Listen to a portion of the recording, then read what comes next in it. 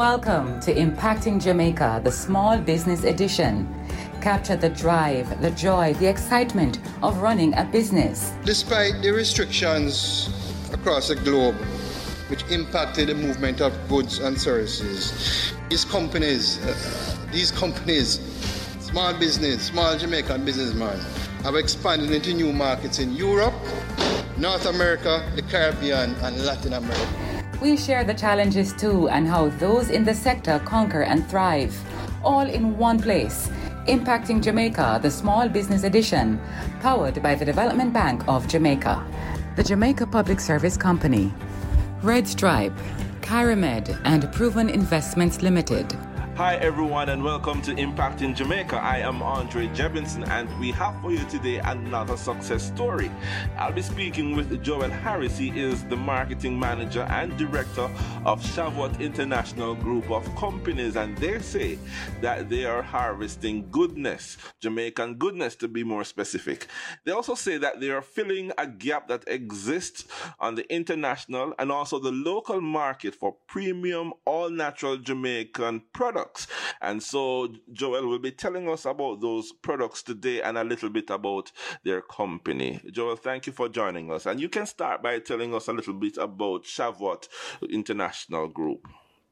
Great. So I am the marketing manager and director for Shavuot International, and we are just so happy to be here and spreading the good word about our company and what we do in the marketplace, including the communities. So a brief history is that we started in 2014, Shavuot International, and the firm, which is one of our other companies within the group, started in 2013. So 2013, Shavuot Farms, 2014, Shavuot International was born. And in 2019 was our third company, Shavuot Foods. Now, Shavuot Farms started as a small, humble farm that leased land from the AIC, about 165 acres in total, where we grew a wide variety of crops, ranging from sweet peppers, sweet potatoes, Scotch bonnet, and so forth. We had a lot more farming, going back to the soil, and buying into the concept to buy, eat, grow Jamaica.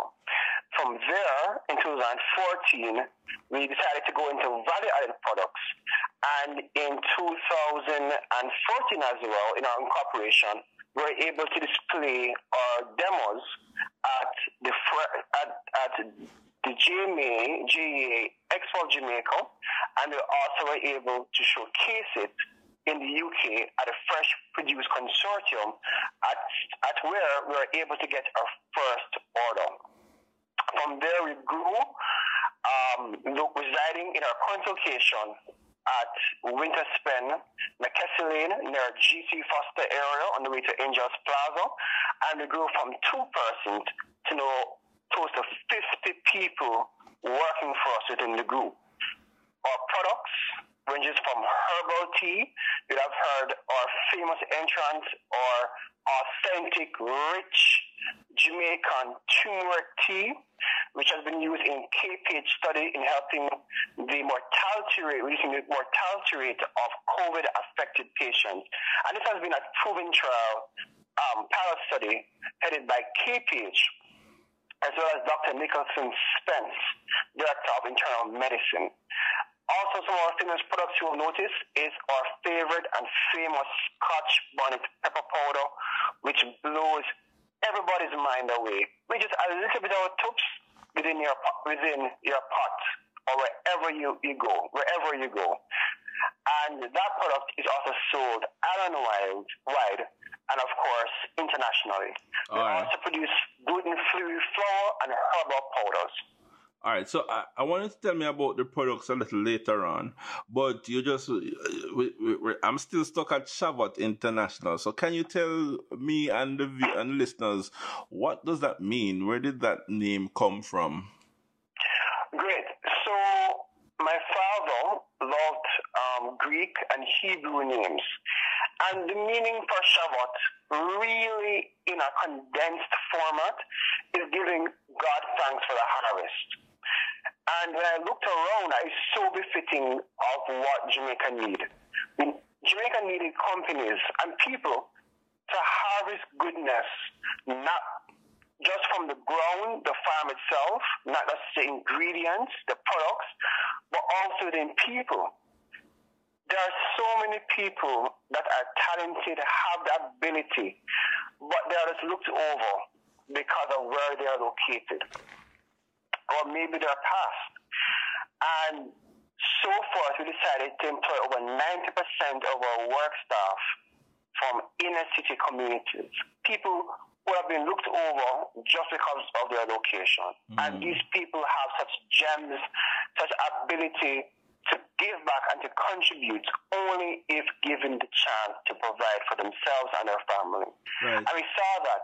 And of course, it's providing goodness for our customers, people who have lifestyle diseases, people who need healthier alternatives, and all that good quality products. And so we wanted a 360 brand in harvesting goodness in whomever we came in contact with. Right. And that's how we came up with Shabbat. Yeah, that sounds like something special. So what I'm getting from what you're saying is that the Shabbat represents the people, of course your employees, those you serve, and the actual product, right? That's correct. Okay. Why is it important, or why was it important for you to pay particular attention to people? Because at the end of the day, I mean, you're not a charity one, but but you still have this desire to make a profit one, but you also have this desire to develop people and to get people from where they are to somewhere better. Where did that come from? Honestly, it has come from a notion that everybody deserves a chance, and to respect people no matter where you go in life. My motto is this: I don't know where I could have been today or tomorrow. So I am thankful for life. And at the same time, people should be treated as human beings, right? And not discarded as objects or things that we can objectify, depending on how it suits us. And I believe in investing in people. I really do. And we as a company, we really do. A lot of our workers at the time did not have or completed formal education and had little to no work experience. And majority of our staff are youngsters, meaning young adults who just wanted an opportunity to contribute to society and to contribute and to provide for their families. And I believe if this model is expanded across Jamaica, sowing into inner city communities, we know that we can change Jamaica on a fundamental level. Let me ask you this though. Have you noticed, or have you been able to say that this care that you have for people and them recognizing that care that you have for them, it actually translates into the products that you actually offer and the services that you offer? That is correct. That is so correct. So, right? So whenever we have won awards, for example, for quality, for representation of Jamaica itself, or workers see their work being acknowledged. And all publications, we acknowledge our dedication of our staff and community. And they feel a sense of pride. That pride continues to motivate them to further themselves. So, for example, we create opportunities for them to go further in their education. So, for example, we help out with their college tuitions, as well as help them to advance for career, both within our company and outside, if they choose to leave so. So that's one aspect. All products are affordable. For example, I've heard mothers who have to buy, instead of buying expensive products such as nature's milk, with breast milk production, for example, to feed their babies. Instead, they drink our moringa tea, for example, and moringa products that help with lactation, right? So that's one example. Another example is that persons who were severely affected in COVID-19 through inflammation and so forth drank our turmeric tea, and again helps them in their lifestyle. And in other cases, I can see as a whole product have helped other persons. So what has this translated for us? One, that we want great premium quality products affordable to everyone. That is how it has translated. Just like how we want to create opportunities for the average common Jamaican man, and the average common Jamaican man, which is in the masses, are within, unfortunately, undeserved or underserved communities where a lot of the potential is there, waiting to be unlocked. And so we extend ourselves in there. So in other words, when we sell a product, right, we are employing people from the community, one, and two, we go into other communities that have land space, such as, for example, Racecourse in Clarendon, right, and other places, and say, hey, grow seriously for us, or grow peppermint for us, and then we buy the peppermint from those communities, or the seriously, or whatever that we grow from those communities. And so it becomes a generating income opportunity for those small farmers. Oh, so it's almost so like a farmers collective that you have that, people feed into your network as well. That is correct. Okay. That is correct. Awesome. All right. So earlier you were listing the crops that because right now you grow 12 crops. What are the 12? Okay, great. So currently, we used to grow 12 crops on our Shara farms, but we have reduced it. And I've outsourced many of our other crops to other farmers. Oh. So the crops, right. So I'm just being very specific. So the crops that we grow, and we encourage other persons to grow for us, is turmeric, ginger, peppermint, cerasee, cinnamon, breadfruit, even sweet cassava, sweet potato, for example, sourshops, and moringa, including Scotch bonnet and scallion and other products to come. Mm-hmm. And you had mentioned the value-added part of your business as well. So I know one of them is castor oil. Tell us about the others and what made you want to move from just producing the raw material to actually adding value to the raw material that you actually produce. Great. So, yes, it is true that we have an amazing Jamaican black castor oil, and we do want other farmers to grow for us as well. Now, what made the decision is really simple. If we stayed at just agriculture, raw produce, our business model would be very it wouldn't be stable. It would be very unstable. And the reason being is that agriculture, fresh produce, is subject to so many variants, such as weather, theft, even prices of input and raw material, like seedlings and fertilizers and even work staff. There's so many variants that would have created an unstable work model. And not only that, it would not allow us to really capture the full value of fresh produce. Meaning there's more money that we saw, more money and more monetary value and more potential to hire Jamaicans, for example, and to actually contribute better if we were able to go down the value added chain. Basically, we can be able to create shelf-stable products that we'll be able to ship year-round, monthly, weekly, whenever the demand is needed. So because of that stability, it improves our business model, improves the earning potential, and also the earning potential for foreign exchange and employment. Okay. Shabbat International is not your first business, right? No, it was not. Right. No, it was not. So there's this whole, I guess, philosophical argument that I'd want to get into, because this was not your first business, so you would have failed. But at the same time, you feel that this is part of your destiny or your destiny.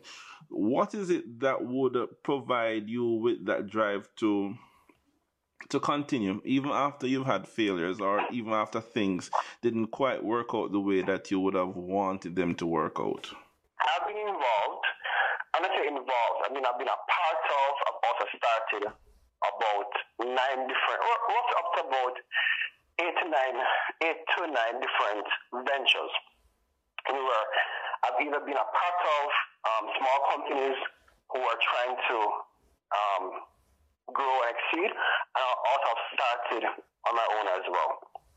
And that journey actually started in university. My passion was to be able to have financial freedom. And that was a goal that I wanted to attain, wanted to achieve. I saw where my other colleagues would work for 10 years or more and still don't have any benefits to remain on contract. And when I saw that, I saw, well, I could either spend 10 years of either working for someone and still not being able to achieve that financial freedom, the ability to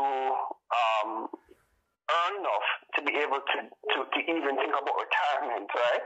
Or even to provide just even the basic essentials for my own self.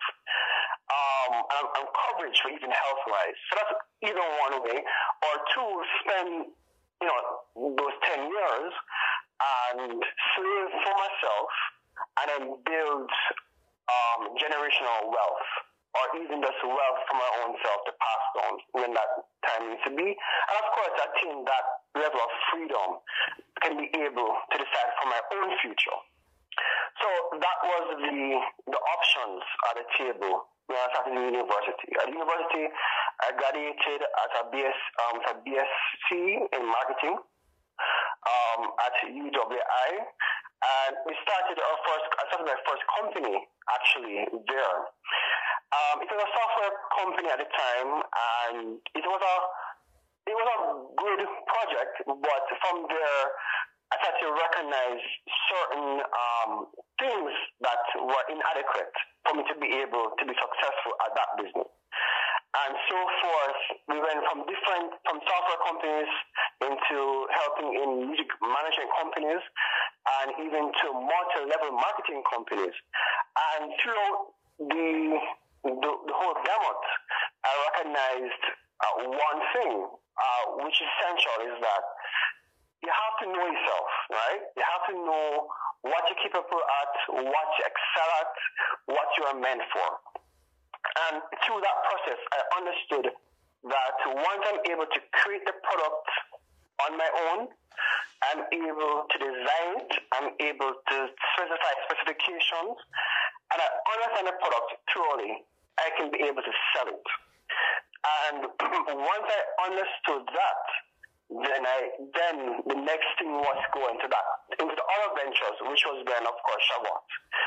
So through my failures, I've learned about how to work with different teams, selecting the right people, selecting the right product for the right market, knowing who to sell to, knowing about my costs, for example, my profit margins. I knew about my entire business models and restructuring it. I knew, for example, how to research different markets properly and how to engage large buyers in terms of large corporations for distribution.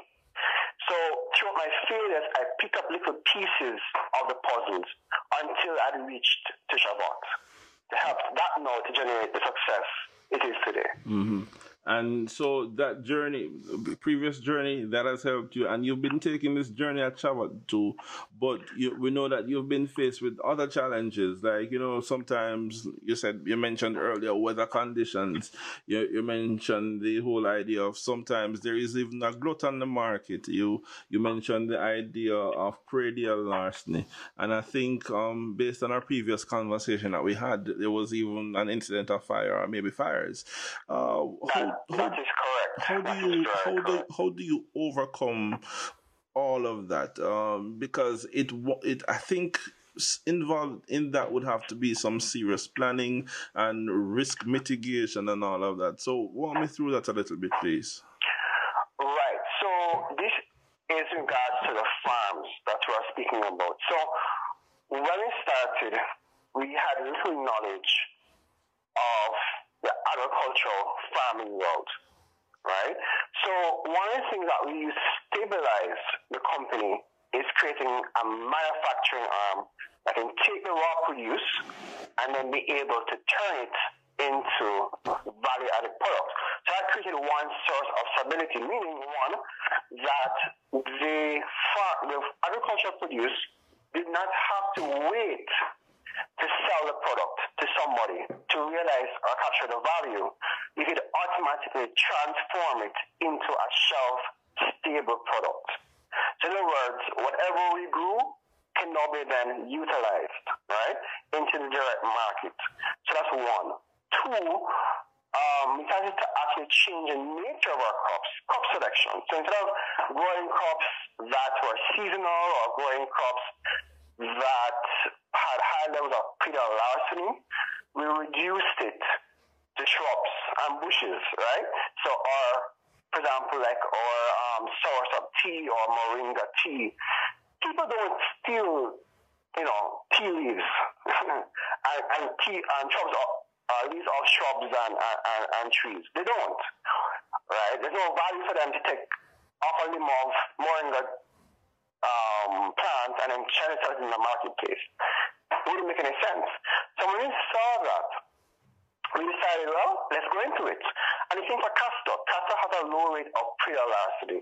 Why? Because it's very meticulous to actually open it, and also very poisonous, depending on how you handle it. And because of that, we said those are the crops we just have to grow.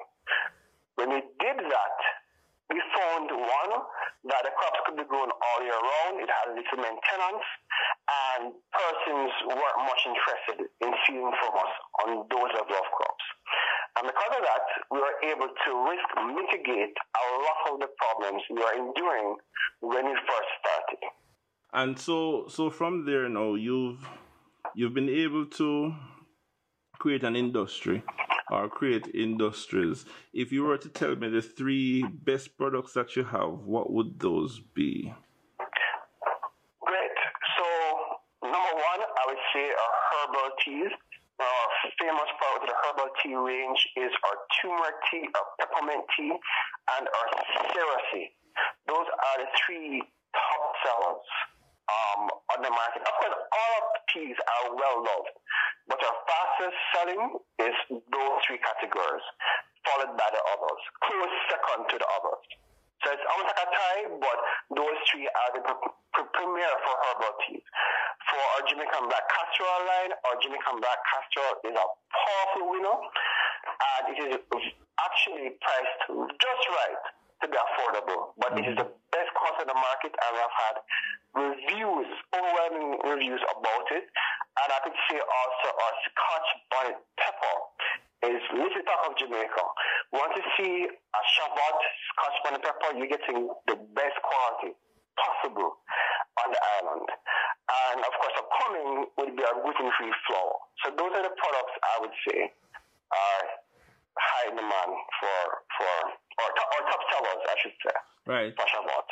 Let me ask you this: Do you feel proud of what you've accomplished so far? Because I don't know you in person, but I've seen pictures. You seem to be a young man. Thank you. And then you seem to be making stride, even in an industry where you have many other players maybe producing the same items. So, do you feel proud of what you've accomplished so far? what I wouldn't just say for myself. It's really for the team. It's really a team effort. All the awards that you have seen, even to latest date, are SQF certification, which is an amazing accomplishment. Only a handful of Jamaican companies even have it. Mm-hmm. And it is a global certification recognized and certified by the GFSI, which is the Global Food Safety Institute, which of course issues like HACCP and ISOs and BRCs and other safe food, quality food programs. And a small company was able to achieve what a large company would have. And that spoke volumes. But it spoke volumes because of the team effort. Mm-hmm. And the team effort that was based in a community that the average person would have looked over.